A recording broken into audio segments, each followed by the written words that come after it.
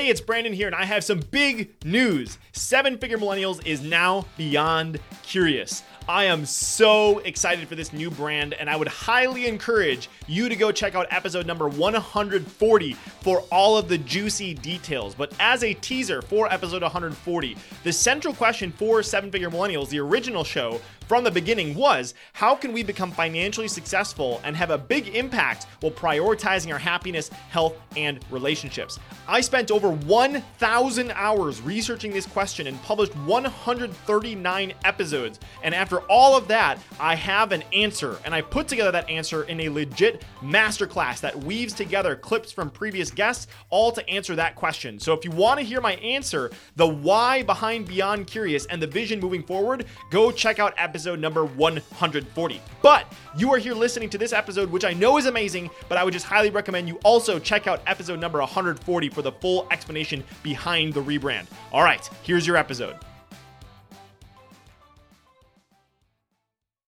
Hello and welcome to today's episode of the Seven-Figure Millennials podcast, where it is my job to help people like you to prioritize your happiness, health, and relationships while making your biggest entrepreneurial dreams a reality. And if today is your very first episode, I want to say welcome. I'm super excited to have you here. You are absolutely in the right place. You could be listening to any other podcast right now, but you are here right now, and I'm super excited to hang out with you. And if you're returning, same thing. Can't wait to hang out with you today. Welcome back. You are absolutely what makes this show possible, and if you're listening, that means that you are an incredible human. So excited whether you're a new friend or an old friend. And today we get to hang out with Dr. Jaime Hope. Dr. Jaime Hope is a dual board certified physician specializing in emergency medicine at Beaumont Hospital, Royal Oak, which is a level 1 trauma tertiary care center, and is ranked as one of the top 12 busiest emergency departments in the country. Since becoming a physician in 2005, Dr. Hope has had the opportunity to see and treat patients from all walks of life and in all circumstances. In the emergency department, she often sees patients on the worst day of their lives, and she has always been interested in preventative medicine and wondered what people might do to improve their habits and avoid needing to come to the emergency department at all. Dr. Hope is also an assistant professor at the Oakland University Beaumont School of Medicine and teaches the behavior change and motivational interviewing courses to future physicians. She also speaks all over the country on a broad variety of mental and health-related topics, the most popular of which have been healthy habits, confidence and overcoming impostor syndrome, and resilience. And in this episode, I want you to look out for 3 specific things. Number 1, what happens to a child's esophagus if a button battery gets swallowed, and other crazy ER situations like saving people that have been impaled and shot in the throat.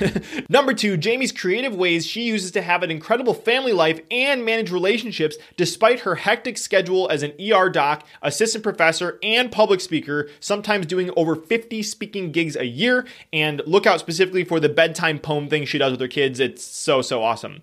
And number 3, why Jamie's number 1 goal legitimately is to put herself out of a job as an ER doc, and how you can manage imposter syndrome and use her EMPTY strategy, EMPTY, to reduce stress and actually stick to your health and fitness goals by shifting your labels and identity. So all of that to look forward to today's episode. But as always, I want to give a pre-show listener shout out before we get started, which this week goes out to Greek Eberly, who left a review saying, extremely insightful podcast that drops nuggets of wisdom on each episode. Brandon and his guests provide applicable knowledge to those looking to further their career and companies while finding balance in life. Highly recommend it. So thank you so much for those words, Greek Eberly. And I stopped everything I was doing when that review came through and read it. I really appreciate that. And if you're a returning listener and you haven't had a chance to leave a review yet, please do so. Not only will it help more people to discover the show, but it also makes my day, and I might give you a pre-show listener shout out in a future episode. So if you want to do that, you can head to sevenfiguremillennials.com/review to find out exactly how to do that. And if you choose to leave an honest review, I have some goodies that I would like to give you, including how I get incredible guests like Dr. Jaime Hope on the show,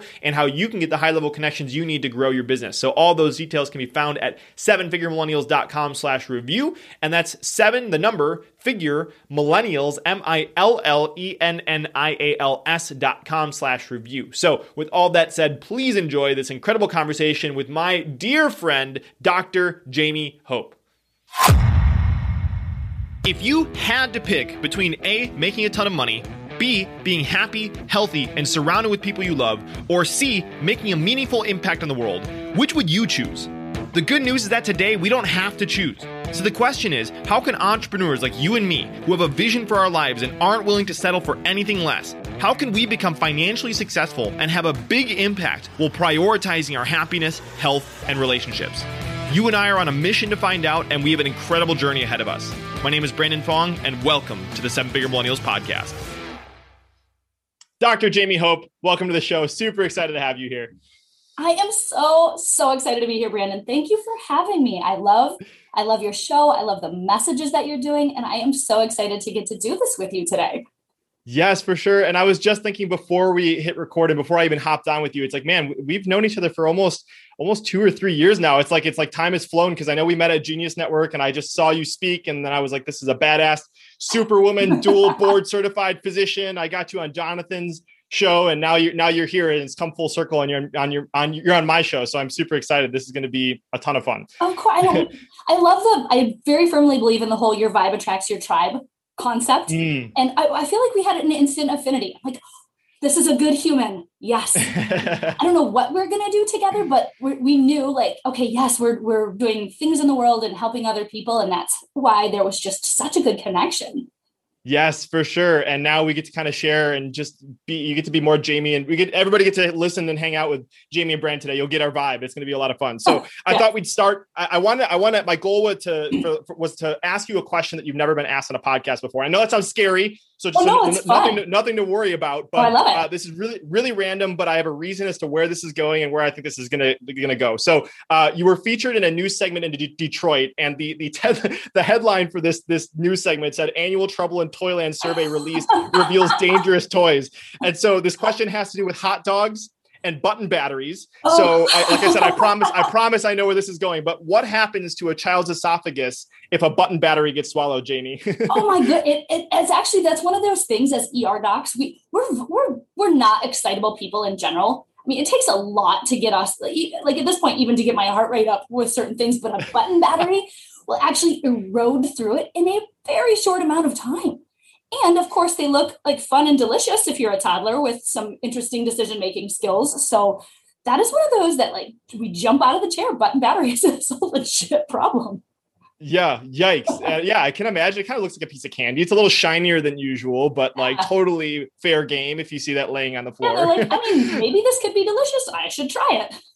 Yeah. So it erodes within. So you got to get in really, really quickly. And so the reason why I want to start with that is because you see the craziest shit every single day. And so I kind of wanted to maybe start here just so people kind of have a little bit of the picture of the kind of things that you're dealing with. So besides, toddlers ingesting button batteries, are you able to share any other really crazy ER stories that you've maybe had that have stuck in your recent memory? Oh my gosh. Well, if there is an orifice, there is a person who will stick something in it.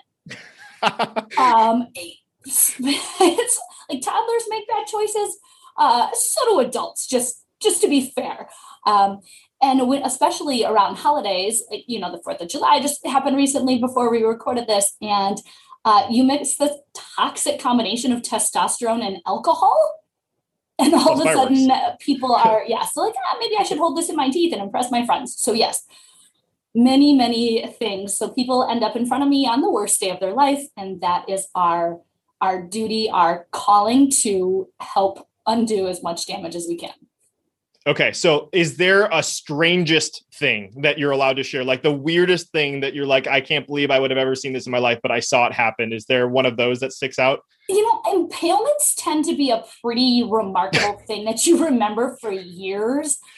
And seeing, particularly like given the circumstances in a car accident, things can come through the window. So I remember a specific impalement situation, and the person was awake and talking, and like with a tree branch through their butt. It was, and you'd be occasionally, people actually do survive it. I've seen somebody with a gunshot wound to the neck.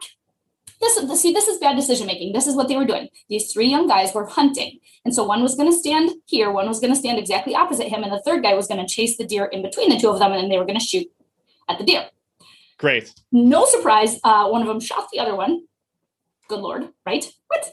Yeah. And then, and in the neck, even if you're not a medical person, you're aware there's some pretty important structures in here and not a lot of space. So the fact that he took one to the neck and survived and did fine, it's just, I mean, remarkable stories of the things that humans can go through. It's crazy. Yeah. Well, I'm sure you have a long, long list. And I remember this wasn't the first time we met, but it was at the annual event for Genius Network. And I saw you across the lobby and I ran and gave you a hug, and you had a splint on your pinky or some other finger. I don't remember why you broke it, but you're always doing these crazy things. And I remember you telling me, you're like, I don't know if it was this time or a previous time you were on a flight, you've saved multiple, you're the people when you're on an airplane, they're like, we need a doctor if someone's around, like so that's happened multiple times where you've just been on an airplane and saved someone's life too, I'm sure. Oh yeah. So after the sixth time I've done that, sixth time, a lot of my friends have now say like, we kind of don't want to fly with you. We're a little worried you've got some kind of like black cloud situation going on. So yes, definitely very funny, but it is helpful to be on a plane. And one of the times where the patient was the sickest, I had my infant daughter with me.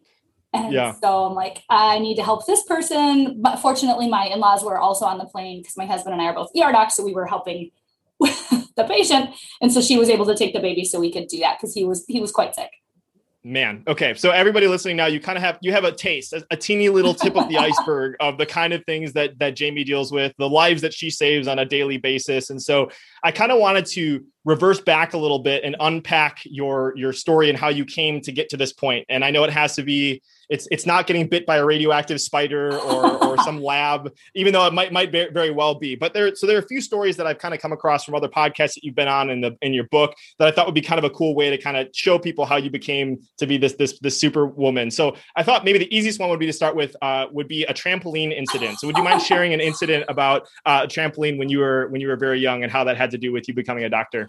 Yes, one of my favorite tales, actually, because it's quite vivid in my memory. And it truly was a very transformative day for me. So I was about 10 years old, and I was jumping on a trampoline with my BFF, Erica. And, one of those big trampolines. And keep in mind, this is way predating safety nets. Not only did it not have a safety net, it didn't even have padding. It was like the edges were rusty springs. I mean, we should have just sprinkled some broken glass around it and just completed. Might as well. Yes.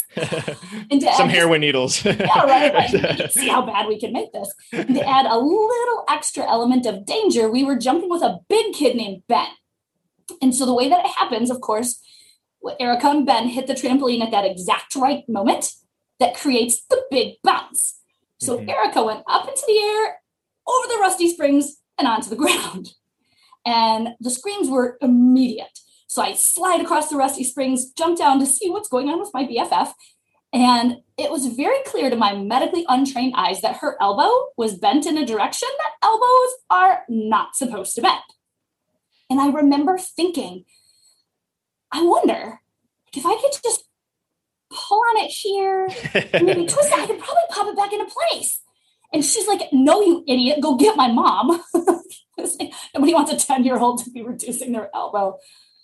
And I remember being disappointed with myself that I didn't know how to fix it.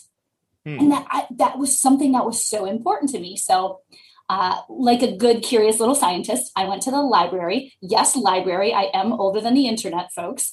Sorry to disappoint. And started doing books about first aid. So if something ever like that happened in front of me again, I would be able to be useful, be helpful, and know what to do. And that's when I realized that an innate part of who I am is I'm a healer.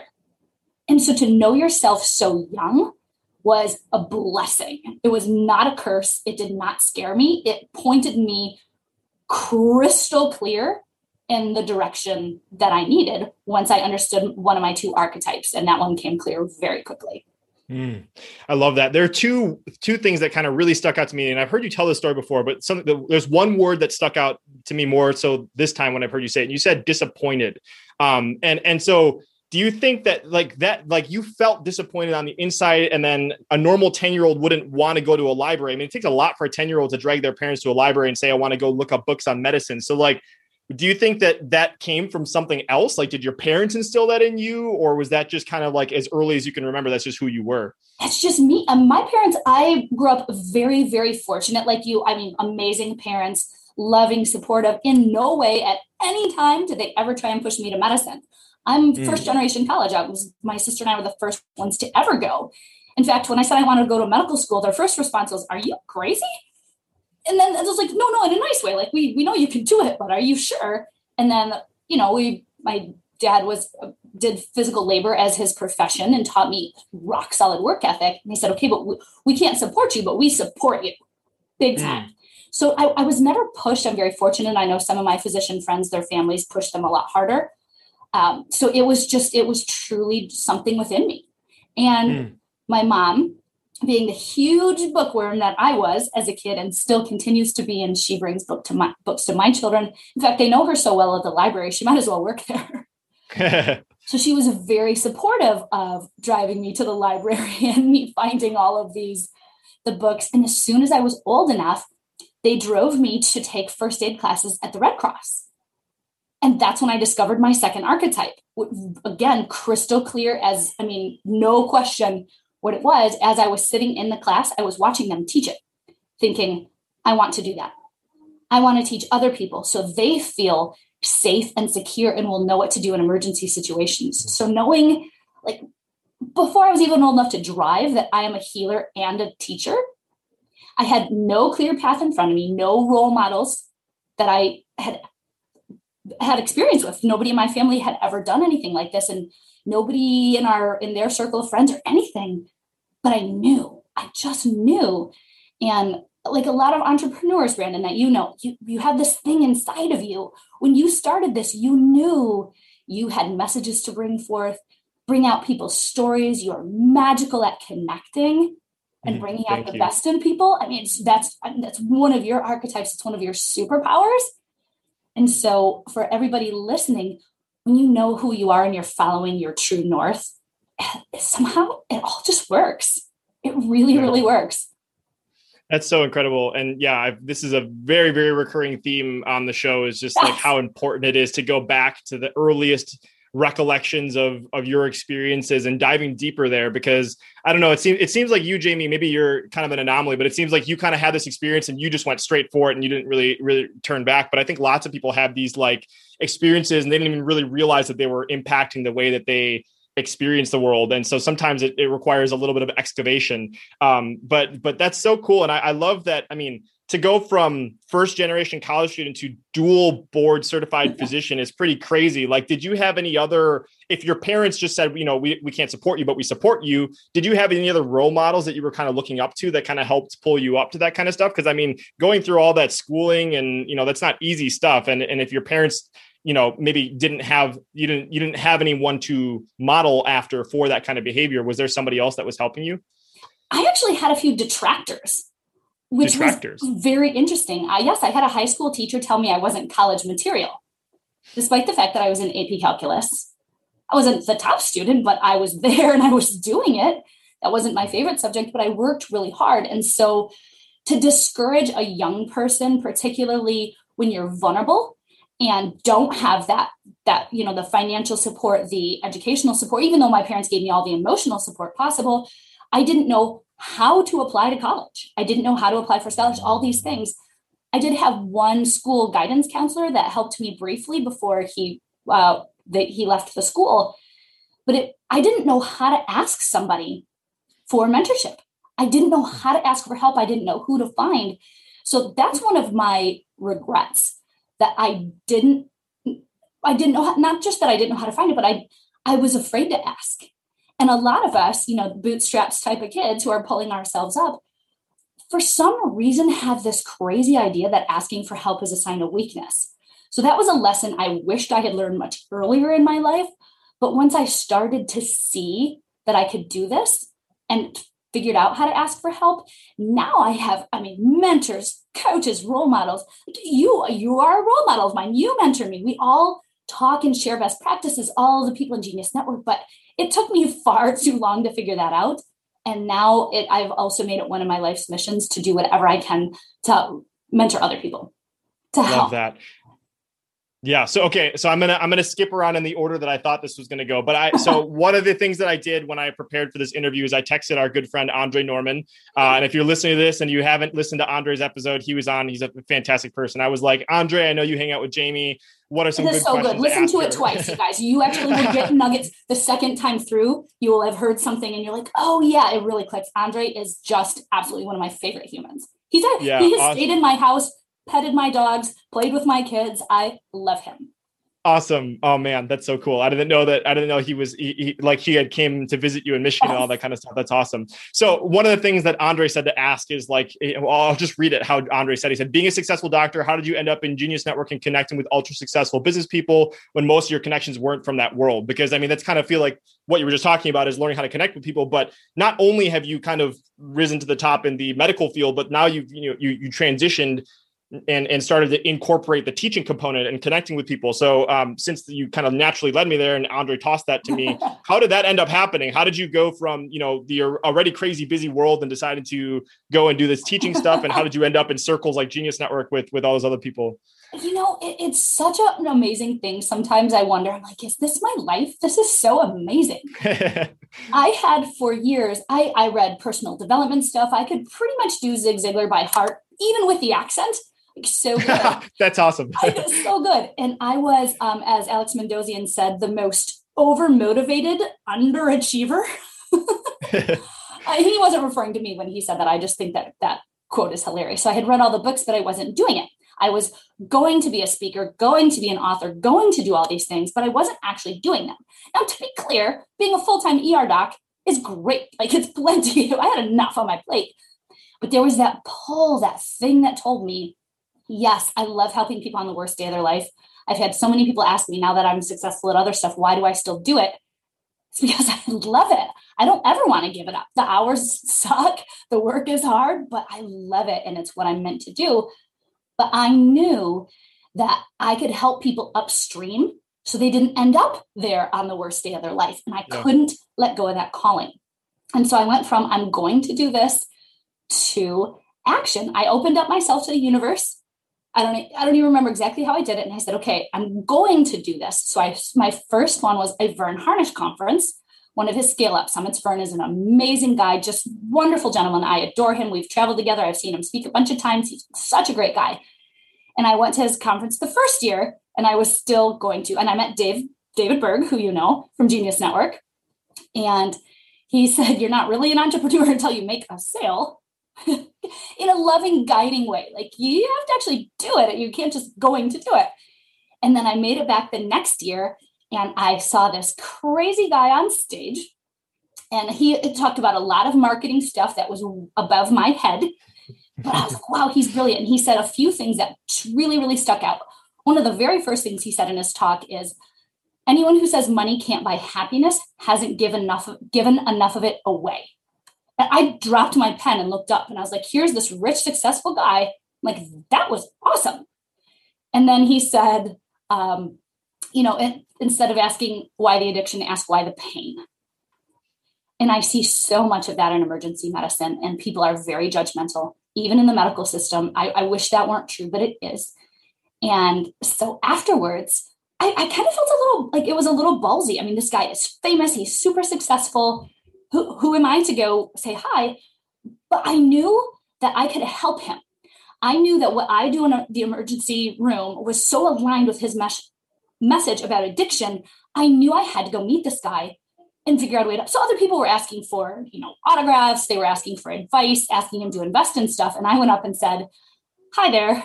You don't know me, Mr. Joe Polish, but I work in one of the busiest level 1 trauma centers in the country. And I think that we could do something together to help with addiction.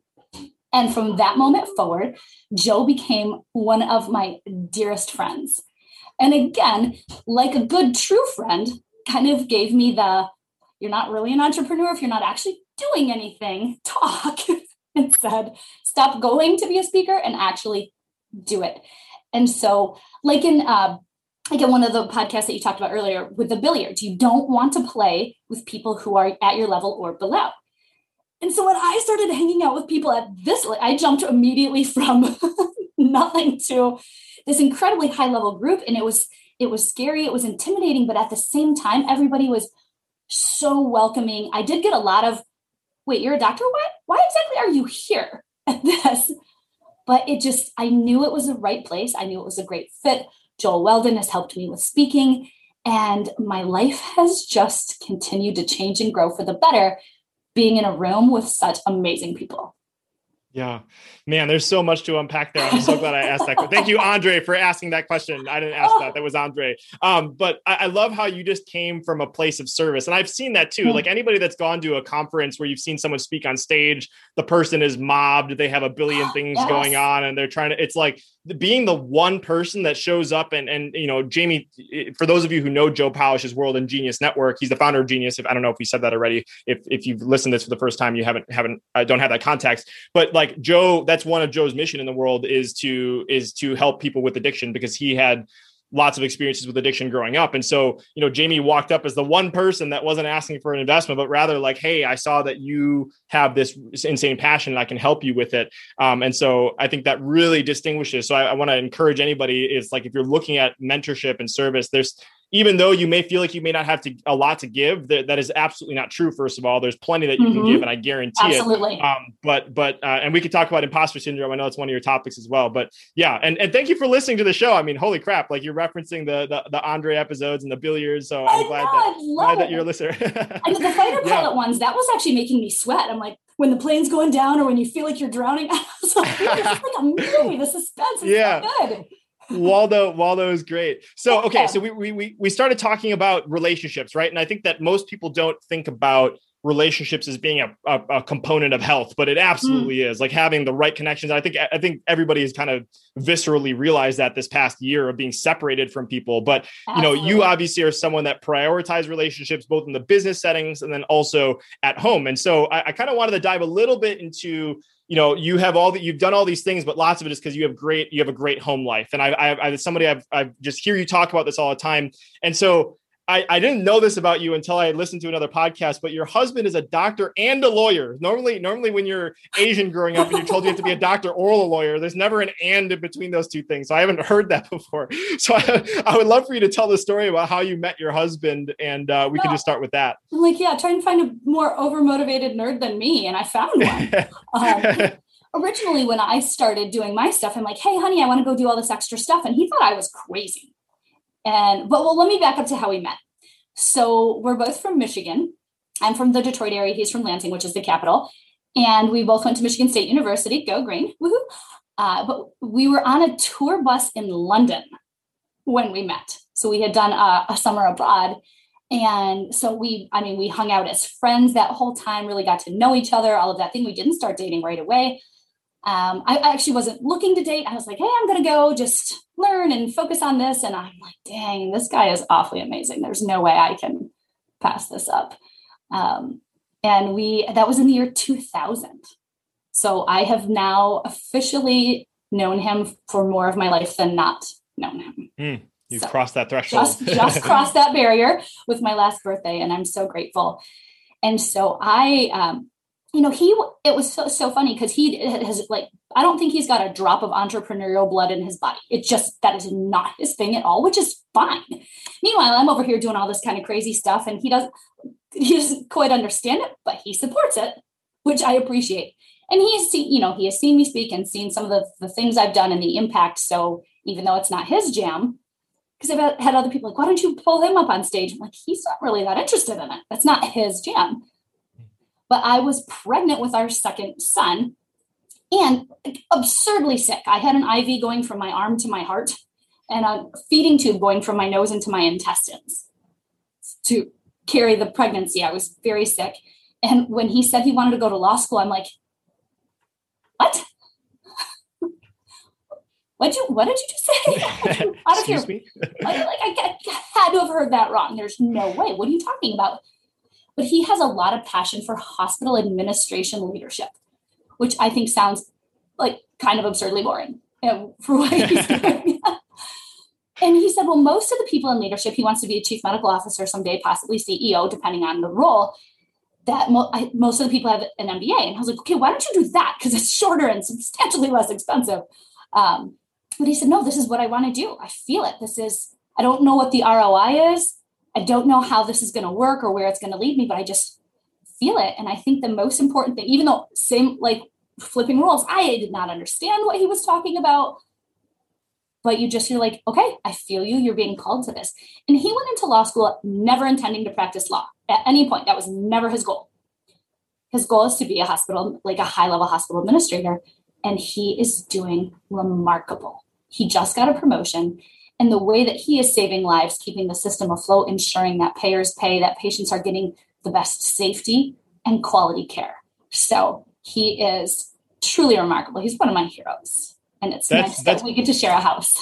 That's beautiful. And man, there's so much there too. But like, this is borrowing a little bit from Tim Ferriss. It's like, if you want to be in the top, 1% in the world, like that, like the Olympians, the elite athletes, it's really hard to do that. But if you combine two separate practices and you put them into one, you become a lot, you can leverage those two things. So I can totally see how, like, even though most people don't do that, he is probably one of the very, very few people that have that combination and perspective that enables him to do things. So that's super cool. And the fact that you both recognize that you're never going to understand why you each other are doing the other things, but it's like, hey, I support you and you need to do it. Not a thing.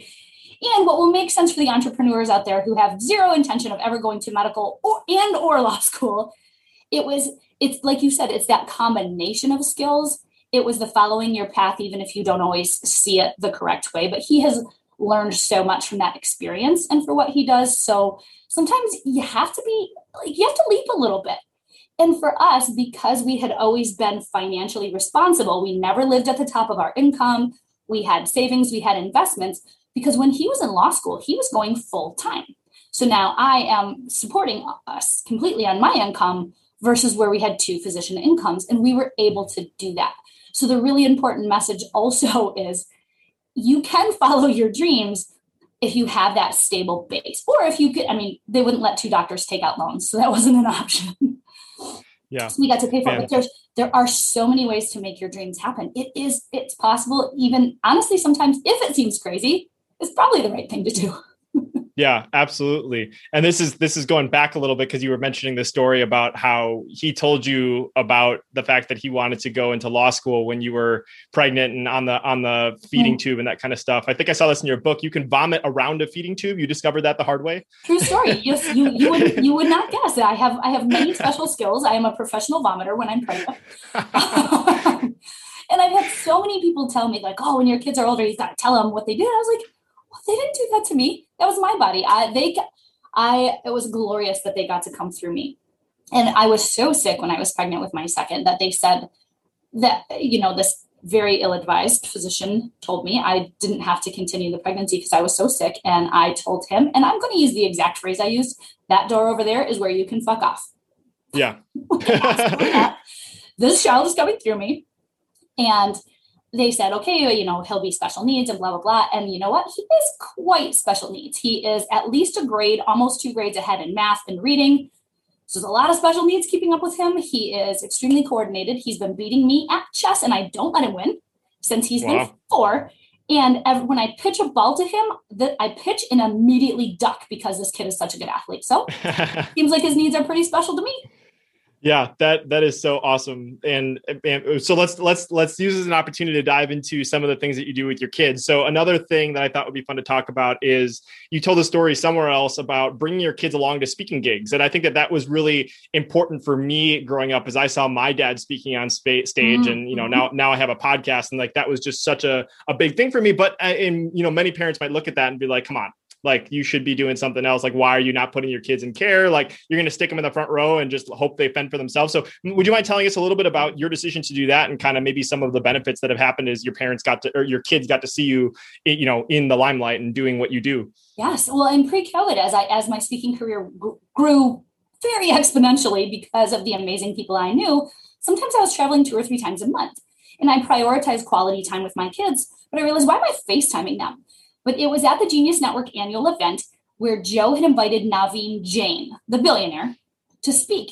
And he said, I include my kids. They come into board meetings with me so they can see, how do we negotiate if we have a difference of opinion? How do we still treat each other respectfully, preserve business relationships, in a high pressured setting. And it was like 900 light bulbs. It almost blew my mind. Because I used to do when they were napping, when they were very little, I'd exercise, laundry, everything I could squeeze in, and then quality time with them. And I'm like, wait, why aren't I just including them instead of trying to do it when they're otherwise occupied? And so they've come with me on multiple speaking gigs. They've sat in the front row. The very first time I tried it, I'm like, okay, that guy in the suit right there owns this whole thing. So if y'all could like not burn it down while Mommy's on stage, that would be fabulous. But they did so well. My daughter, gosh, she had to have been 5 at the time. Wow. After my talk, asked me thoughtful questions about what I said. And then my son, who was 3, said, Mommy, you are so pretty. Can I have a cookie? And I'm like, oh, honey, you should pause, just like a brief pause between just a second. The delivery could have been better. And so now when, as March 9th, 2020, the schools were closed and I continued my full-time speaking career and working, but my kids were home. And so how do I include them? The schools were still getting it together in terms of Zoom school. It was hard. Everybody had to adjust and so I'm trying to homeschool. And I realized a very important thing immediately, that I can no longer do 4th grade math. They changed it. I don't know why. It's like, have you seen Incredibles 2? Like, it's the second Incredibles where they changed math. I am that dad. I'm like, why are they drawing lines and boxes? Just carry the one. Like, why are there 19 extra steps? So I'm like, oh my gosh, I have so many degrees and certifications and I can't do 4th grade math. So absurd. But we created this system here, and they've heard me give my talks on Zoom so many times. They'll come up and be like, oh, Mom, is this the one about that? Or is this where you resuscitate people in pregnancy? My daughter could probably do at least one of my talks for me. Yeah. That's cool. And I love that insight, because there's more layers to that. And I think you do this on multiple levels too. It's not only bringing your kids and including them and bringing them a part of the experience, but like simple things too. Like you had said, wait till they're napping for me to do everything. But like, I think you had mentioned this somewhere else too. It's just like, you can also work out with your kids. Like, they're energy balls anyways. Like, why not do that together? They're better than a trainer. First of all, they're free because I made them. And they have way more energy than any other trainer. After a while, I'm like, okay, Mommy's tired now. And I'm very active. So now we do active time together and we laugh and giggle. And so, yes, the more I incorporated them in my life, the better it got. They get to see Mommy chasing her dreams and doing what she's passionate about and doing what she loves, instead of me keeping that separate for them. And in no way would I ever pressure either one of them to do my career in any way, because that's not who they are. Currently, I would very much say my daughter's probably going to be an architect. We could be at a restaurant and she'll take all the little packets, the cleaner, the jelly packets too. I used to do that too. But she'll build this really impressive structure that's foundationally secure, but very interesting. I mean, she's been doing that since she was a kid. And I asked my son what he wanted to be last week when he grew up. And I think he was being sarcastic because he said a banana. A banana. So, I mean, I don't know I don't know what the career, how much studying you need to become a banana, or what the career path is. I mean, I guess you could be like a mascot or like one of those like sign spinners dressed up in a banana. Maybe, I don't know, all fun things to explore. Other topic for kids that I thought was super powerful that I knew we had to talk about is you have a tradition of bedtime poems with your kids. So I would love for you to maybe share a little bit about the inspiration that came behind that and why you view that as something that's so important. Oh my God, the bedtime routine, because there's those things, those anchors in our day, regardless of whatever else we're doing, we know what to expect at bedtime. And any night that I'm not physically in the hospital or out of town, we all do this together. We read, we snuggle, but poems and songs are sticky. You remember it. And as a parent, you don't always know if you're doing things right. Like, do I wait till they're an adult and see how they turn out? Hopefully they're good. But you see these little moments. And I remember when my daughter was little and she would try and climb something and everything else. And I would just try and give her mantra: trust yourself, believe in yourself, and never be afraid to ask for help. Trust, just something to repeat over so she could say it out loud to herself while she's trying to climb something, and knowing she could do it, but also that if you get to a spot you can't do, it's okay to ask for help. I didn't want them to make the mistakes that I made. And my son was trying to climb something And I was under him because as an ER doc mom, I'm like, oh, gosh, I want them to climb stuff, but I kind of don't. But at least you could save them immediately if they fell. You may not have your tools, so. Yeah, but before I could say anything, and he looked nervous, and my daughter immediately chimed in, hey, bud, trust yourself, believe in yourself, and never be afraid to ask for help. And I'm like, oh, it worked. It worked. And so having those mantras, those things you can rely on, those support, it makes all the difference. Yeah.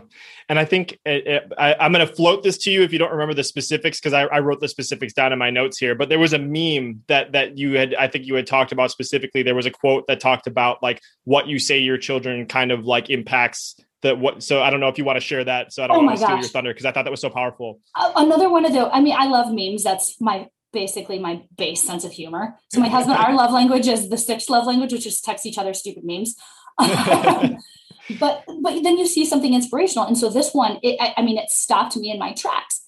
And it said, be careful what you say to your children, for your words become their inner voice. And instead of a warning, I realized what an incredible opportunity. What if I gave them that inner voice that is, it's okay, trust yourself, believe in yourself, never be afraid to ask for help. The silly poems and songs I make up all the time. It's funny, but, I've taught them, I love you when you're happy. I love you when you're mad. I love you when you're silly. I love you when you're sad. So they know that just because they broke my lamp, I don't love that they broke the lamp, Christopher.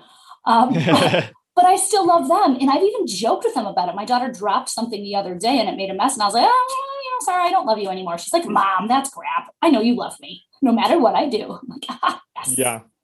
It works. Yeah. And my mom did something very similar to me that I'm so grateful for. And it's just crazy how it worked, because she had me put 8.5 by 11 up above my bed. And I had to read it every night, 10 times before I went to bed. And it said, I'm a leader. I will change the world. And I had to read that 10 times every time before I went to bed. And it's ironic because she had my brother do it, because, like you, it seems she had like a sense for who her kids were. And my brother was always taking things apart and loved playing with Bionicles and that kind of stuff. And so his said, I'm an inventor and I will create something that will change the world. And he's an engineer now. So like, it's just kind of like weird how like, yes. I don't know. It's just crazy. So like, that's why when I heard you share that, I'm like, oh, that's so powerful to talk about, because, like, why not take the opportunity? And I'm like, here, I'm a 25-year-old with kids not coming in the next few years, but like, I'm so passionate. I still love talking about this kind of stuff. It's like, why not take the opportunity to subconsciously give them the most empowering things that they can possibly have, right? Because I had to learn it the hard way. It's not that my parents were giving me negative messages, but they just didn't know how powerful, mantra and repetition and positive songs and all those things were. I discovered Zig Ziglar again at the library by myself. It wasn't their jam. And then as I realized how important that was, the messages I was putting in my head, I also realized there was a lot of crap I needed to get out of my head. Like Joe always says, the mental enema. Yeah. Which is one of my faves. That's absurdly hilarious. But to get rid of some of the BS, I thought, well, what if we don't have to wait until we're an adult and try and undo some of that? What if we just start with the positivity thing? And they can, they'll change the world for sure. It's amazing. Love that. Yeah, man, you and I could easily do like a 3-hour podcast interview. So I just got to be careful, because this is so good. So I'll do one more question kind of on this vein that'll kind of maybe send us towards some of the, because I want to talk about, as much as I love you, Jaime, I don't want people to see you in your job capacity, because if they're sitting and seeing you, it's probably not a good situation. So we want to talk about how to not see Jaime, how to not end up in the ER. Maybe if you see her on a speaking gig, that's a different story, but don't see her in the hospital. So we'll talk about that. But last thing, I've been really curious about this. Was your husband's last name Hope? Like, come on, Dr. Hope. That's got to be the coolest doctor name of all time. So like that is on my birth certificate. I am Jaime Hope. Oh my gosh. So do you feel like that? Do you feel like that subconsciously like influenced you to like become a doctor? Like doctor, that's like the coolest doctor name ever. It might have. And I've had the opportunity to meet, like be classmates with and train some other physicians. I trained with a Dr. Blessing. And I trained, and then one of my residents that I've trained over the years, a lovely guy, Dr. Comfort. And so we loved working together. It was Hope and Comfort. But one of my colleagues' last name is No. So he's Dr. No. And so when he came on shift with us, I was like, wait, you just made it No Hope and Comfort. Get out of here. Go to another pod. It's so important because I think that, I mean, I'm a copywriter and I know the impact that words have on people. And so Dr. Hope is I mean, look at my name, like more than 50% of my name is brand, like, Brandon, like, yes. Here I am doing marketing and that kind of stuff. So I always wonder, it's just like, I've heard Brandon over and over my entire life. And it's, they say it's the most important word in the language is your own name. So that's cool. I'm as cool as your husband sound. I'm glad that you kept your name because I don't think switching would have helped you in your career as a doctor. I mean, McKinnon is a lovely name with a glorious heritage, but I am and always will be Dr. Hope. So it suits me because I've had so many patients say, pay the ultimate compliment. And they say, nobody's ever listened as well as you before. Nobody took the time to do that. And then a lot of times when I'm walking out, they're like, what was your name again? And I say, Dr. Hope. They're like, oh, of course, that makes sense. Yeah, for sure. Okay, so let's dive into some of the stuff about how to not end up in the ER. And so you have so much content on this. You just wrote, you have your book, Habit that anybody can dive into and deal with, learn all the specifics. But this one came from, I don't think it saw it in Habit That, but you have an acronym. I think it's in the course that you teach called EMPTY, EMPTY, yes. Empty your stress out. And I think that this is so important, especially as we're emerging back into the real world with COVID, and I hate to timestamp an episode, but this is relevant no matter when you're listening to this. Managing your stress is so important. So would love to dive into EMPTY because I think it's such a powerful thing that people can do to manage their stress levels. Thank you. And honestly, we'll be feeling the repercussions of the pandemic for a decade before it's fully unwound. This will continue to be timely forever. We're still getting spikes. So it's always a thing. So EMPTY. So my pillars of health, nourishing food, energizing exercise, restorative sleep, and stress release are all interwoven with meaningful connection. And so that matters. But so I was like, gosh, people need actionable tools that they can do because sometimes, like, oh, go do some deep breathing or meditate. And when I'm like really wound up or had a crazy shift, I can't just clear my mind. That's not a thing for a lot of us really active entrepreneur types. So I needed something a little more practical. I'm an ER doc. Like I stitch stuff. I put a bone back in. I'm like straightforward. I'm very practical. So I came up with EMPTY. And so the E stands for eliminate. There are so many things that we're doing that we don't necessarily need to be doing. I remember one day I was in my yard cleaning up dog poop, which is fine. We have two large, glorious rescue dogs. And it's not that I think I'm too good for poop. It's not that I'm grossed out by poop. I mean, please, I've seen way worse stuff than that in the ER. But I realized that was taking away time that I could be doing better service to other people. And so now I pay somebody to do that, which is great because then it helps with their income. And my time is freed up that I can live in my superpower. And I thought, what other crap in my life can I eliminate that it needs to be done, but do I need to be the one doing it? And we've got a little bit of ego around delegation. We always think we're the only one who can do it and do it right. But there are things that I'm just not terribly interested in. I'm not as good at. And so to eliminate that or delegate it or automate it so I can continue to spend the majority of my time in my superpower just made so much more sense. So that eliminating. And also there are some people in our lives that are toxic. They're not healthy. They're not helpful for us. And they say you're the average of the 5 people you hang around most. And so sometimes we need to eliminate relationships in a healthy way for a reason. Not to be clear, I'm not saying eliminate people like kill them like the Terminator. I'm just saying, but maybe they're not. I had a person in my life who was such an energy vampire. Every time we got off the phone, I was tired. I was grumpy. I'm like, why do I need this? And so to take the time to see what is serving you in your life and anything that you can automate, delegate, or eliminate, it's such a stress relief. So that is the E in EMPTY. M is minimize. Oh, God. I was just going to add one thing because I heard this and it fits exactly what you were talking about. I was on a mastermind call the other day and somebody shared this quote that I thought was so good. It was, God puts people in my life for a reason, a season, or a lifetime. I was like, oh man, I like the rhyme too. Just talking about rhyming, but I think that makes it a lot easier to understand that, some people are not there for the whole time and that you need to understand if it is a relationship that doesn't make the most sense to continue with. So love that. I know. Well, even my trampoline BFF, Erica, we've run into each other occasionally over the years, but she's a great person. We never had a falling out, but we outgrew each other and went in different directions. And that's okay. So we didn't intentionally eliminate each other. It was that season. Mm-hmm. And by the way, she turned out just fine. Her elbow healed well and she's great. Good. Good to know. And so the M is for minimize, because there are some things that no matter what, we can't eliminate. I would like to eliminate things like paying taxes and blah, blah, blah. But I just don't think prison time is really going to fit my schedule. So, but how can we minimize what things, like if it's a toxic person, how can you minimize your exposure?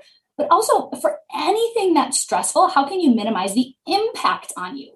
And I love my work in the ER. It is stressful though. So the way I minimize the impact is pre-shift, good night's sleep, nourishing food, energizing exercise, unless I start at 6 a.m, then I'll work out after the shift because that's early enough. Yeah. So, making sure I'm good and healthy and motivated, like listen to some good music or a great inspirational podcast like this one on the way in. So I'm ready, focused and present when I'm there, and then do your shift and what comes. I mean, I've seen some horrific, tragic, terrible stuff, and then minimize the impact afterwards by having the come down like tradition and relax, sleep, connect with other people, share my experiences instead of bottling them up inside. So even if you can't minimize something in time, you can minimize the impact on you. Love that. So we got eliminate, minimize, and the P. What's the P? So P is for people. So this is from Tracy Stanson, who is a emergency doctor, who is just glorious and brilliant. And I love her. And she had a principle of the 12 people that was a little different, but I've kind of adapted her rules. So there are 5 types of people you want to have in your life. So number 1 is the people who light the way for you. These are the people who host podcasts, who teach, who train, who inspire. They're the ones showing you the possibilities, who you can become, what you can be, and that's who you want to learn from. So having those types of people in your life, you don't have to know them in person. I'm very fortunate to actually know you in real life. But even if people don't know you personally, they can listen, they can learn, and all the amazing people you connect with. So you need those people lighting the way. Number 2 is your tribe. These are the people you hang out with. These are your golf buddies, your volleyball team, your card playing club, your family, your friends, the people you're just yourself with them. And you get to hang out and be who you are. And it's absolutely amazing. Number 3 is who would take a bullet for you. To be clear, not who would you take a bullet for, who would take a bullet for you. That is an indicator of how well you're showing up in your relationships. Are you working too hard and not really spending that quality time? Like asking them, how are you doing? You asked, like you texted me today, how is your son doing after his surgery? That's the kind of people you want in your life that take the time to listen, to care, and all of those things. So who would take a bullet for you? Those are the relationships that you want to nourish and grow and take care of and take the time no matter how busy you are. Number 4 is your fail friend. You have to have at least one. I encourage multiple. And that's the people you don't have to act like everything is glorious. Like you had this big, $1 million opening of your new thing and everything is great. These are people you're like, oh, I completely screwed that up. That was a hot mess. Or I yelled at the kids to get their shoes. Or I really should have included this in the book and I didn't get this launched in time. And you feel bad. Because we need to get that out. We need to stop all acting like we're perfect, for God's sake. Nobody is. And so to be able to share those in a safe place where they're not going to be like, oh, no, you didn't mess up. But respect, like, gosh, that's hard. Let me hear you out. Let's do this together. It's very validating to have somebody to listen to and to be able to share so authentically and vulnerably. It just makes us more human and so much more deeply connected. And then lastly, who are you lighting the way for? So you have the luminaries, your fail friends, your tribe, but who are you lighting the way for? There's some reason that you're doing what you're doing and other people want to learn, they want to grow. So who are you mentoring, teaching, reaching a hand out to bring them along with you? And that is one of the most gratifying things that we can do as a successful anything. And I think that's so important. Yeah. Love that. And I think, so many people talk about the 5 people quote, but I've never heard it framed with like, look within these categories as well. It's like a way to go a little bit deeper because it's always like, okay, 5 people, 5 awesome people. But I think it's nice to have this frame that you can look for different categories. And I love that I love all of these, but I love the addition to of the mentees and making sure that you are transferring your knowledge because I found that it helps you to have better understanding of the subject if you have to teach it. And so like, that's kind of like something that I know you share that value as well. So love that. So we got eliminate, minimize people. And then we got the 5 categories underneath that: luminaries, fail friends, tribe, bullet friends, and mentees. And then we got T and Y left. So what does the T stand for? T is thankfulness. Sean Stevenson said grief and gratitude don't coexist. And I actually do disagree, as brilliant as he is. And as much as I mourned his death, I was on the phone with his physicians the night he passed, which was just so tragic. But I think the gratitude helps with the grief, helps with the stress. So having a regular gratitude practice just for your day is useful. Writing it down like a miracle morning style, things that you're grateful for. I love the miracle morning. But I have also found to bring that up another notch. So when the kids are, breaking lamps and being loud and driving me crazy, before I say anything, I'm like, okay, in my head, okay, here's 10 reasons I'm grateful for them.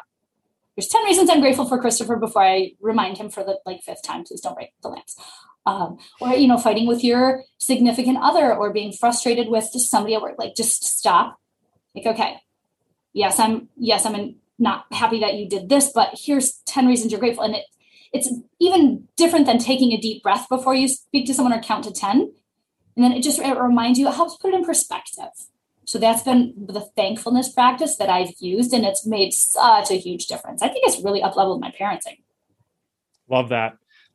And then the why, the last one, we'll get that in because there's so much I want to dive into beyond this. So, yes. But this is so good. You time, and this is super simple. You time. Self-care isn't selfish. You can't carry the weight of the world with a broken back. You can't fix the world with broken hands. You time. So nourishing food, energizing exercise, restorative sleep, stress release, and meaningful connections. The reason I was able to survive this pandemic, Detroit got hit the 3rd hardest in the country after New York and Washington. I was homeschooling kids and again, stuck at 4th grade math and all these things. And the reason I was able to not just survive, but actually get stress growth out of it and thrive was because I had my self-care practices firmly in place. Yeah. So we came out of it for the better. And that makes all the difference. So I constantly encourage people, entrepreneurs, you like to burn the candle on both ends. There's a little bit of machismo, like, oh, I worked this hard or blah, blah, blah. That's absurd. Just stop it. Mm-hmm. Take care of yourself, because then you can do better for other people.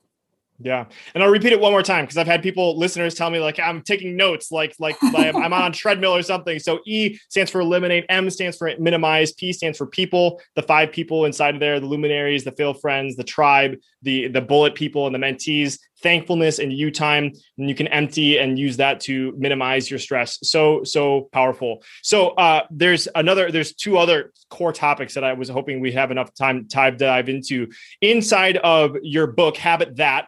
I love the way the book is organized, first of all. So the first part is like motivation and momentum and kind of talking about the fundamental things that need to be in place before you actually do any of this stuff, right? And then you go dive into the 4 pillars of health: eat, sleep, burn, and release. But above all of that, kind of the early part of your book, this is kind of shares on our friend Benjamin Hardy's stuff that I think is so important, is that no matter what diet you try to take on or what workout exercise that you're doing, none of that matters unless you have your mindset right. Because if you're not in alignment with who you truly believe you are, it's so important. So I know you have lots of incredible content about creating identity shifts or like placing different labels and understandings into what you are doing. So we'd love to talk about this a little bit and how we can create an identity that actually belongs before all the habit stuff that we need to create. Yeah, people come to me all the time. You're so right. They're like, what's the magic diet? What's the magic exercise program that'll fix everything? And if that worked, there wouldn't be a $60 billion diet industry. Right. People want to jump to the end, but first you have to back up and understand that thing. So I call it the name tag effect. How you view yourself is how you will act. If you view yourself as a yo-yo dieter or a diet failure or a carb addict or you loser, whatever it is, that's the name tag you're unconsciously wearing around. So no matter how many efforts you make in the other direction, your brain it doesn't like cognitive dissonance. It doesn't like, okay, well, I know that I'm a diet failure, but I'm on a diet. Don't worry, we'll fail soon. No problem, right? So you have to, again, the mental enema, and get rid of some of those old unhealthy labels, because how you view yourself is how you will act. And so I encourage people to put on a name tag like, hello, my name is a healthy person. a healthy person doesn't do crazy fad diets and other stuff. They nourish their body in the long game. A healthy person knows that you can like have a brownie once in a while. And it's not this, like, I hate all the negative words we have around food. It's a sin or a cheat day or blah, blah, blah. It's so negative. There's so much shame and guilt. If shame and guilt burned calories, we'd all be skinny. So it's absurd. So a healthy person knows they can have a treat once in a while. I my 70-30 principle at least. And so, like, first, who are you as a person? What is your name tag effect? Be very aware. Like, actually imagine it in your mind sticking on you. Peel off some of those old stickers. Choose your new sticker. Like, I am a 7-figure millennial. Boom, put it on as a name tag. Mm-hmm. And then your brain is like, okay, I need to act and be in a way that fits my name tag because your brain wants that. You're like, okay, I need to get my funnels ready. I need to do my marketing launch. I need to get my ads, all those different marketing things. I need to write good copy. Your brain wants to follow your name tag. Mm-hmm. And so if you do that first, and you have to be deeply connected with it. If it's something you don't really care about, like, I could go to law school. I could be a great student. I'm a nerd. I could learn it, but I'm not excited about it. I don't want to. So I'm not connected with the why I would want to do that. And so make sure that you are really connected with what motivates you to want to do this, and get your name tag on, get yourself in the right mindset first. And then you can achieve anything. That's the people who achieve long-term sobriety. That's the people who create a successful multi-million-dollar business in the long term because they have their name tag firmly in place and they know why they're doing it. Mm-hmm. Yeah. And just another way to say this that I think is important is like labels. I think it's another way of just saying it, like filter too, like the filter. Cause like instead of making a million small decisions, like, oh, I should eat this, I should eat that. Like you can make one decision, upgrade your label or your filter. And then that's what you make your decisions through is just having that understanding. Totally. So that's such a good way to look at it. Yeah. So identity shift. And then I know we obviously don't have time to go into the 4 pillars and stuff like this, but I would be shooting myself in the foot if I didn't talk about, or at least ask you about one of your other core topics. And it's you kind of talked about it and seeded it throughout this interview. But, the first time I heard it come up is like, who am I to go talk to Joe Polish? Like, who am I to go be a doctor? Who am I to jump from being a doctor and going into the speaking world? And so, I think you articulated it this way, but it's like a disease, it's like if you have this disease of not believing you can actually do something, it's going to hold you back from so much. And everybody suffers from it. I suffer from it. I'm sure you still suffer from time. No one ever beats this kind of thing, but like there are ways to minimize it and be more free to help us actually move forward more powerfully. So as somebody that has studied this topic a lot and give talks on this all the time, would love to kind of hear some of your thoughts on how we can overcome imposter syndrome. Oh my gosh. It is so relevant. In fact, I met a friend who reached out to me because I talk so much about imposter syndrome. And to be clear, this person has a higher than $100 million net worth and still experiences imposter syndrome. So it's a disease of the successful. Like if you're scrubbing a toilet, nobody feels like an imposter. Any one of us can do that, right? But to step up to that level, and I experienced it at Genius Network, and it was so gratifying and so humbling that so many other people who I consider substantially more successful than I am also experience it. So, as a doctor, I look at things like a disease. So what are the signs and symptoms? Things like comparisonitis, where we're looking at the awesome things that we have accomplished, but then you compare it to somebody who just had a, $25 million launch, and we start to feel smaller and shrink and thinking that, oh my gosh, they're so much better. But what I've learned, and I teach this, is getting off that scale and stuff.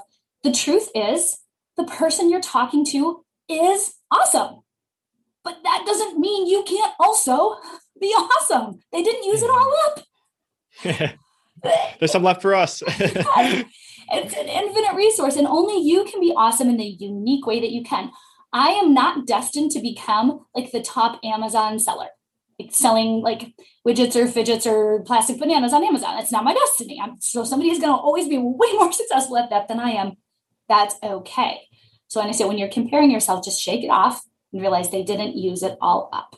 And so there's tons of stuff. I mean, we're shooting on ourselves. We're perfectionists. We do some self-sabotage, all these lists of things that we do, but it's all in the name of imposter syndrome.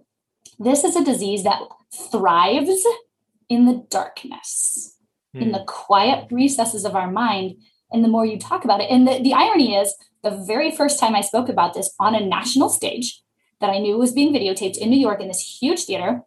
Right before I went up, one of the directors of the conference said, by the way, the person speaking before you is an internationally recognized speaker, and the person speaking after you is an internationally recognized speaker. And this is my first time ever being on a stage outside of local stuff. I was like, that did not help my imposter syndrome at all. And I'm the one talking about it. This is before the Feminem one that okay, was wow, crazy. Very first one. So that was when I was going up on stage. And then I'm like, in my head, I'm like, oh my gosh, I'm going to make a fool out of myself. There will be 2 people in the audience that can relate, and everyone else is going to think I'm a complete idiot. And I actually am an imposter because I'm up there talking about it. But as fate would have it, it turns out I'm not the only one who experiences it. Otherwise, it would be named after me.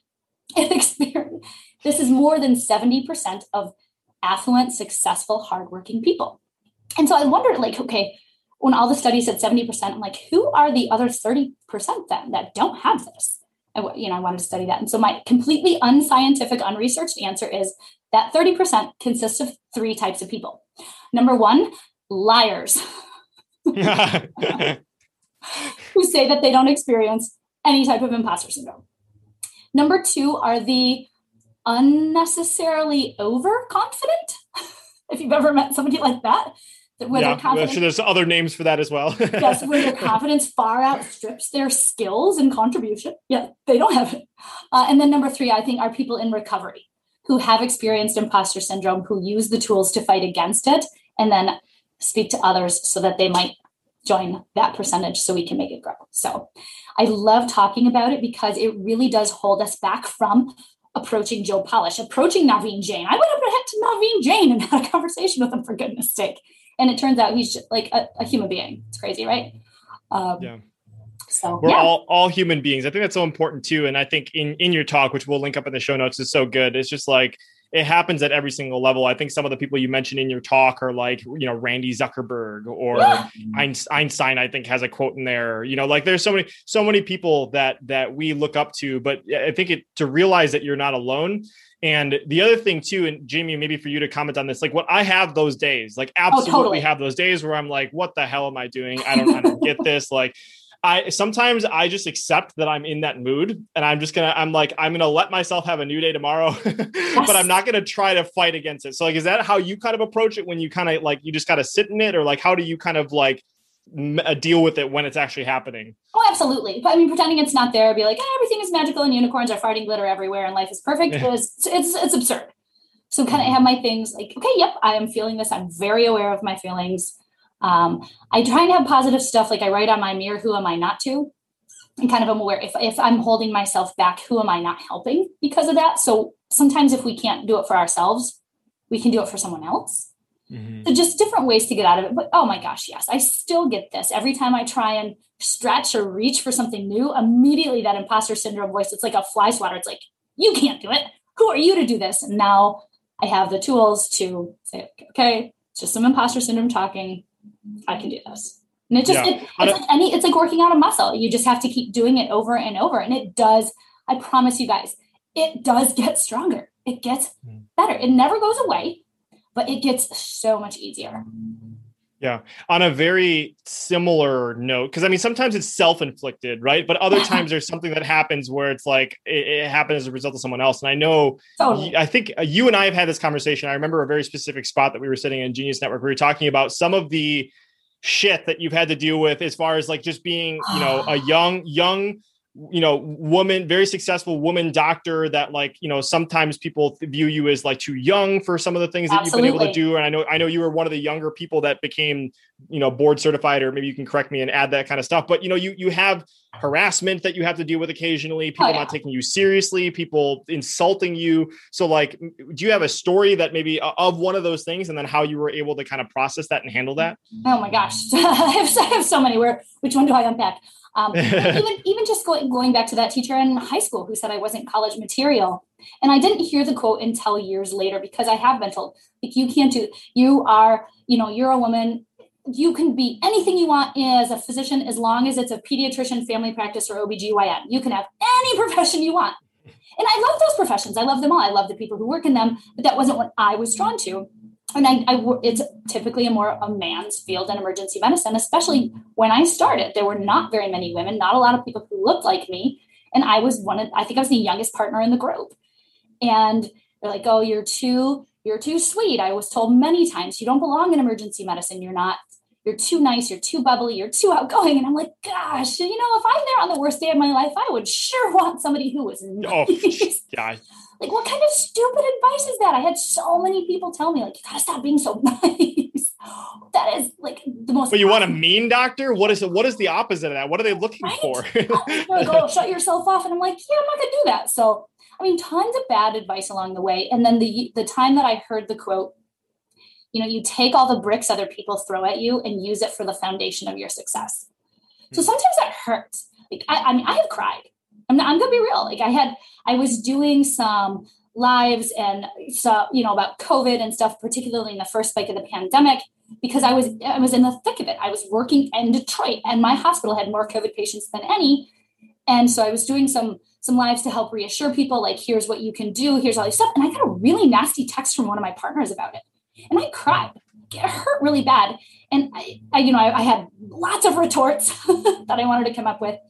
But instead I said, I would love to discuss this with you. I'm available if you'd like to call me. And then he's like, nope, I'm going to bed. Good night. And then the next day I apologized. He was just going through his stress and stuff and took it out on me. Mm-hmm. But that hurt. Like somebody I cared about, somebody that I trusted to kind of attack me like that for doing social media stuff where a lot of people were saying it was helpful. It was a voice of calm, a voice of reassurance during one of the most uncertain times ever. So it hurt. I took the stab, but then the next day, like, okay, how do I even like pre-apology? I didn't need the apology, but it was nice. But it's like, okay, well, who am I as a person? And I can do valuable things and I can share with people and I have the ability to articulate it. So who am I not to? Yeah. Just had another lens to add on to that too is like, if something is triggering you, it's like if somebody triggered you like externally, it's a great opportunity for you to look internally as to why it bothered you to begin with. And so you were just talking about like flexing these muscles, like it's something you have to keep doing. So it's not that it ever gets super easy. Maybe one day when you become as old as Joel Weldon, our mutual friend, that's 157, maybe, right? Yeah, like God. 300, something like that. His social security number is 7. I love Joel. I love that joke. Oh man. Yeah. Joel's also been on the show. If you're listening, you haven't listened to that episode. Joel's great. But yeah, I mean, I think it obviously gets, you can make it less damaging over time. Yeah. So good. Minimize the impact. Like, okay, what can I do about this? Because you can't live your life for what you think other people are thinking about you. Mm-hmm. You have to. So, but that was a bounce back. But again, it's using those. Okay. The next day, like, how can I use that brick to build a firm foundation? Oh, found a weak spot in my armor. I'm sensitive about that. Why? What do I need to do? How can I make myself better? And not an armor that keeps people out, but an armor that keeps me psychologically safe. Yeah, absolutely. So I know we're running up on time. And like I said, we could do hours here, but this is one that's not, I don't know how to categorize this one, but I came across a one-liner in your book that I was like, ooh, this is, I haven't heard you talk about this and I would love to zoom in here. So I think the line was something along the lines of like, you basically have to do lots of speed dating when you're in the ER. It's like within 3 minutes, they're naked and telling you about like all their life problems that landed up inside of the ER. And so in order to do that, you have to have such a level of rapport and trust that you can have with someone to make them happen. So, I think lots of the people listening would love to understand how you do that in such a short time period. And so that we could borrow that and maybe apply that to client relationships, partners, or whatever that is. So maybe would love to kind of hear some of the things that you think about when you're building a relationship with a client or a patient that you need to help. Yes. And it is, primary care physicians, OBGYNs, cardiologists, they get to build long-term relationships with their patients. They get to have that trust. I'm seeing people on the worst day of their life. They have no idea who I am. They're meeting me for the first time. And I'm asking them very personal questions. Like if we were at a cocktail party and I asked you these, I'd probably get thrown out. Yeah. But I need them naked, literally and figuratively, because I need to know what's going on. So people it's necessary that they disclose to me potentially dangerous behaviors, drugs, alcohol, unprotected sex, all those things. And I make it very clear to people, I am not judging. I am not a cop, nor can I report you. I just want to make sure that the medicine we're putting in you to help you isn't going to interact. So they need to know where I'm coming from. They've done studies that on average, a doctor will interrupt a patient within 8 18 seconds of the patient starting to tell their story. 18 seconds. And I remember being horrified by that. And then, so, as I'm training and stuff, and then, because we want to ask questions, we have, we want to get them to the end answer. And so that was such an incredible moment for me where I learned a very important skill, and that is shut up. Yeah. Like, for real. I introduce myself, I sit, I make contact. I'll make physical contact in a case where it's appropriate. During the pandemic, we certainly weren't shaking hands or anything, but I wanted them to know I'm not afraid of you. I'm not grossed out by you. I know a lot of HIV patients said, when the doctors come in the room, they won't shake their hand. Well, that's absurd. You can't catch HIV through a handshake, but a lot of them aren't, or with certain diseases, people don't usually touch them. Like you, if I have the opportunity, I will research the patient before I go in the room. So I'll read through their prior charts. If I have the opportunity. I mean, every time you're talking to a guest, you are one of the most thoughtful. The quotes, the things, the time you put into it created a psychological safety. You could probably ask me like any absurd question and I'm going to answer because I feel so safe with you. And I feel like you took the time to care about me, to know who I am as a person, to know the work I'm passionate about, and allow me a chance to bring that out. So I just do the same thing with patients so that they feel safe. And so it's to know them, to listen. There's nothing more validating to a human being than to be listened to. That makes all the difference. Yeah, just core fundamental knowledge. So powerful. And thank you for the kind words. I really, really appreciate that. And I said it was the last one, but I always do this. And then I just thought of something else that I think, okay, so like there's the point where you need to listen to a patient, you need to find out what's going on. But then there's the craziness of the ER where you can have people that are just, I think I've heard you say people spit at you, throw a punch at you, like that kind of stuff. I've been kicked. I've been assaulted multiple times. Yeah. That's a little harder to reason with those people. Yeah. So I know you have some, like how do you de-escalate those kind of situations? Like, maybe we can save someone's life right now. Like if you're in a crazy situation, someone's about to throw down with you, how do you handle those situations? Maybe that insight can help someone in some way too. And I've learned in a lot of ways. Now I can tell who's going to throw a punch. I'm really good at that. But Chris Voss, who we both know through Genius Network, a former FBI hostage negotiator, and he and I got along great when we were hanging out because we both worked in these super high stakes, high stress professions. And it's, don't ever tell anyone to calm down, for God's sake. In the history of calming down, being told to calm down has never calmed anyone down. It's like throwing fire on it. But I've had patients, they're mad, and you can tell when someone's mad because then they start finding random things and there's a scratch on that curtain and a spot on this floor. They're looking for every reason to be mad. So it's kind of getting that radio DJ voice. You never want to be perceived as condescending or patronizing because that'll just end any interaction. But just sit and just listen to their grievances.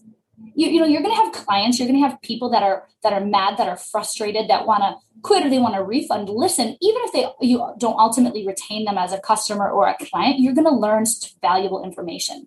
So those magical skills, I'm known as a good diagnostician, and I would love to take amazing credit for that, but it's just above average listening skills. So just taking the time and to just sit and let them rage, let them yell. It's okay. They are what I tell my kids this all the time. What you're feeling is real. All your feelings are valid. Let's work through them, but in a safe way. You can't, break stuff or, hit your sister, but this is real, what you're experiencing. Let's talk through it. And so anytime you are in a situation where things are escalating, remove yourself as an escalator from the situation. If you're triggered and they're triggered, nothing useful is going to happen. Sometimes it's bringing somebody else in. I had a, high ranking person in my ER come to me because their patient was very upset, triggered, yelling, wanted to complain about them. So I went in there, sat, listened to the whole story. And by the end of it, the patient ultimately didn't file a complaint because they felt like they had been heard and what happened was rectified. So it's amazing what that can do. So those kind of skills, but always put your safety first. I mean, if somebody's high on PCP in the ER, they're throwing punches at me and they're twice my size, ain't no amount of reasoning gonna do that. So just know your situation. That's for people who outside of an ER, that's going to be a pretty rare situation. But you're going to see stuff in business where people are mad, and that's a great opportunity. Who wrote the book Listen or Die? That's such a good book. Oh, I feel terrible. I forgot who wrote it. Sean. I have it on my shelf, but anyways. Anchor? No, never mind. That's Happiness Equation. Yeah. But anyway, but it's just, and just even that concept, just listen. Sean McDade, by the way. I just thank you. I'm like, I can picture his face and everything. He's such a great guy. Sean, I'm so sorry. But taking that time, and then once they get it all out, until then, if people still have 10 more grievances in their head that they're mulling over, they're not listening to what you're saying. It's like the first time you tell somebody that they have cancer, most of the things you say after that, they don't remember, because all they hear in their head is, you have cancer, you have cancer, you have cancer, you have cancer. So now as I'm walking through the next, they're not listening. Yeah. So making sure that they have that opportunity to get that out. Yeah. Well, this has been so much fun. Somebody listening, now you know what happens if you swallow a button battery. Yes. We now know how to de-escalate situations. We know how to overcome stress, overcome imposter syndrome. So this has been so much fun, Jaime. I really appreciate it. And I always like to kind of conclude on this question recently. Just been asking everyone this, but what does happiness mean to you today, Jaime? I love this question. And having listened to the podcast, I actually spent a good amount of time mulling this over, and the answer was right in front of me. It was so obvious. Sometimes I think we overthink, so many things going on, but watch a dog. Like when you come home and they greet you and they're wagging their tail, watch a kid who all you gave them was a ball or something, and then they're just like blissfully hitting it against the wall and having a good time. Just enjoy yourself. And I learned from them. My kids and my dogs are my mentors as much as the reverse of that. And just allow yourself to enjoy the thing in front of you. I'm a big fan of unitasking now instead of multitasking. And I learned that from them. And then that is the ultimate, just in the moment, tail wagging happiness.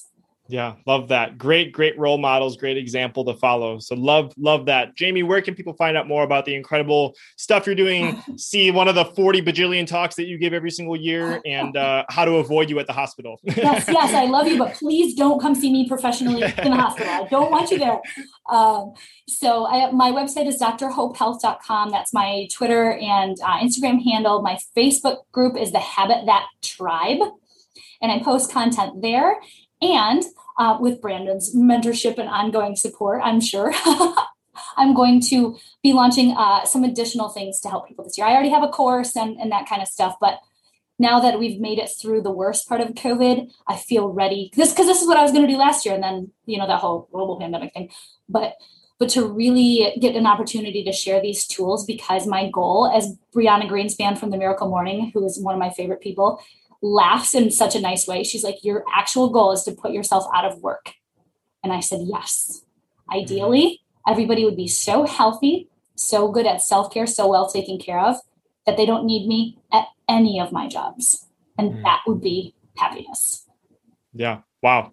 That's so cool. Won't say anything else. There's a mic drop. So I just wanted to have a quick conversation with you listening right now. If you are brand new, I want to say welcome. It has been an absolute honor. You could have chosen to be anywhere else on the internet right now, listening to any other episode. You decided to drop what you were doing and hang out with me and Dr. Hope today. So hopefully you learned a ton. I know I did, and I hope you become a regular listener and subscriber. And if you're returning, I want to say thank you. You are absolutely what makes this possible. I truly, truly appreciate you. And whether you are new or returning, I have a favor to ask you. And that is, if you have listened to something today that Jaime shared, some of her crazy stories about how to overcome imposter syndrome, about swallowing a button battery, or just something that'd be fun to share with a friend, I promise you will look super cool if you share this with a friend, because they're going to listen to it and be blown away. And so my life has absolutely been changed by podcasts that people have shared with me. So if you have a friend that could leverage some of the knowledge and insights that we've shared today, please share that with them. And then if you could also leave a review, that would help a ton. If you go to 7figuremillennials.com/review, and if you choose to do that, I will absolutely send you a little bit of a thank you gift as well. So that's a little bit of a bonus. But besides that, Jaime, thank you so much for being a listener. Thank you for coming on and sharing your knowledge today. This has been so much fun, and I look forward to talking to you very, very soon. Nowhere else I'd rather be. Thank you so much for your time today. This was wonderful. Hey, it's Brandon here again, and I have a quick favor to ask before you head off, and that is, if you are listening to my voice right now and you are currently using either Apple Podcasts or Spotify, it would help me a ton if you could stop what you're doing, take 5 seconds to tap the number of stars that you think the show deserves. So if you're on Spotify, there's a place to add a star rating right underneath the name of the show. And if you're listening on Apple, just scroll down where you're seeing all the episodes and there's something that says tap to rate. Just tap the number of the stars that you think the show deserves. And you may not know this, but I typically spend over 5 hours of my own time each week just researching a guest on the show. And then there's the time that's spent recording the show, the intro, reaching out to new guests, and of course all the editing, publishing, promoting that my amazing wife and high school sweetheart Leah helps me to manage. So all that to say, there's a lot that goes on just to get to the point where you listen to this episode. So if you appreciate the content and have 5 to 10 seconds to spare, it would help a ton if you could leave a quick rating on the show. Extra credit if you choose to leave a review, but just tapping whatever stars you feel the show deserves helps a ton, and it takes so little time. So whether you choose to do that or not, I so appreciate you, and I'll talk with you soon.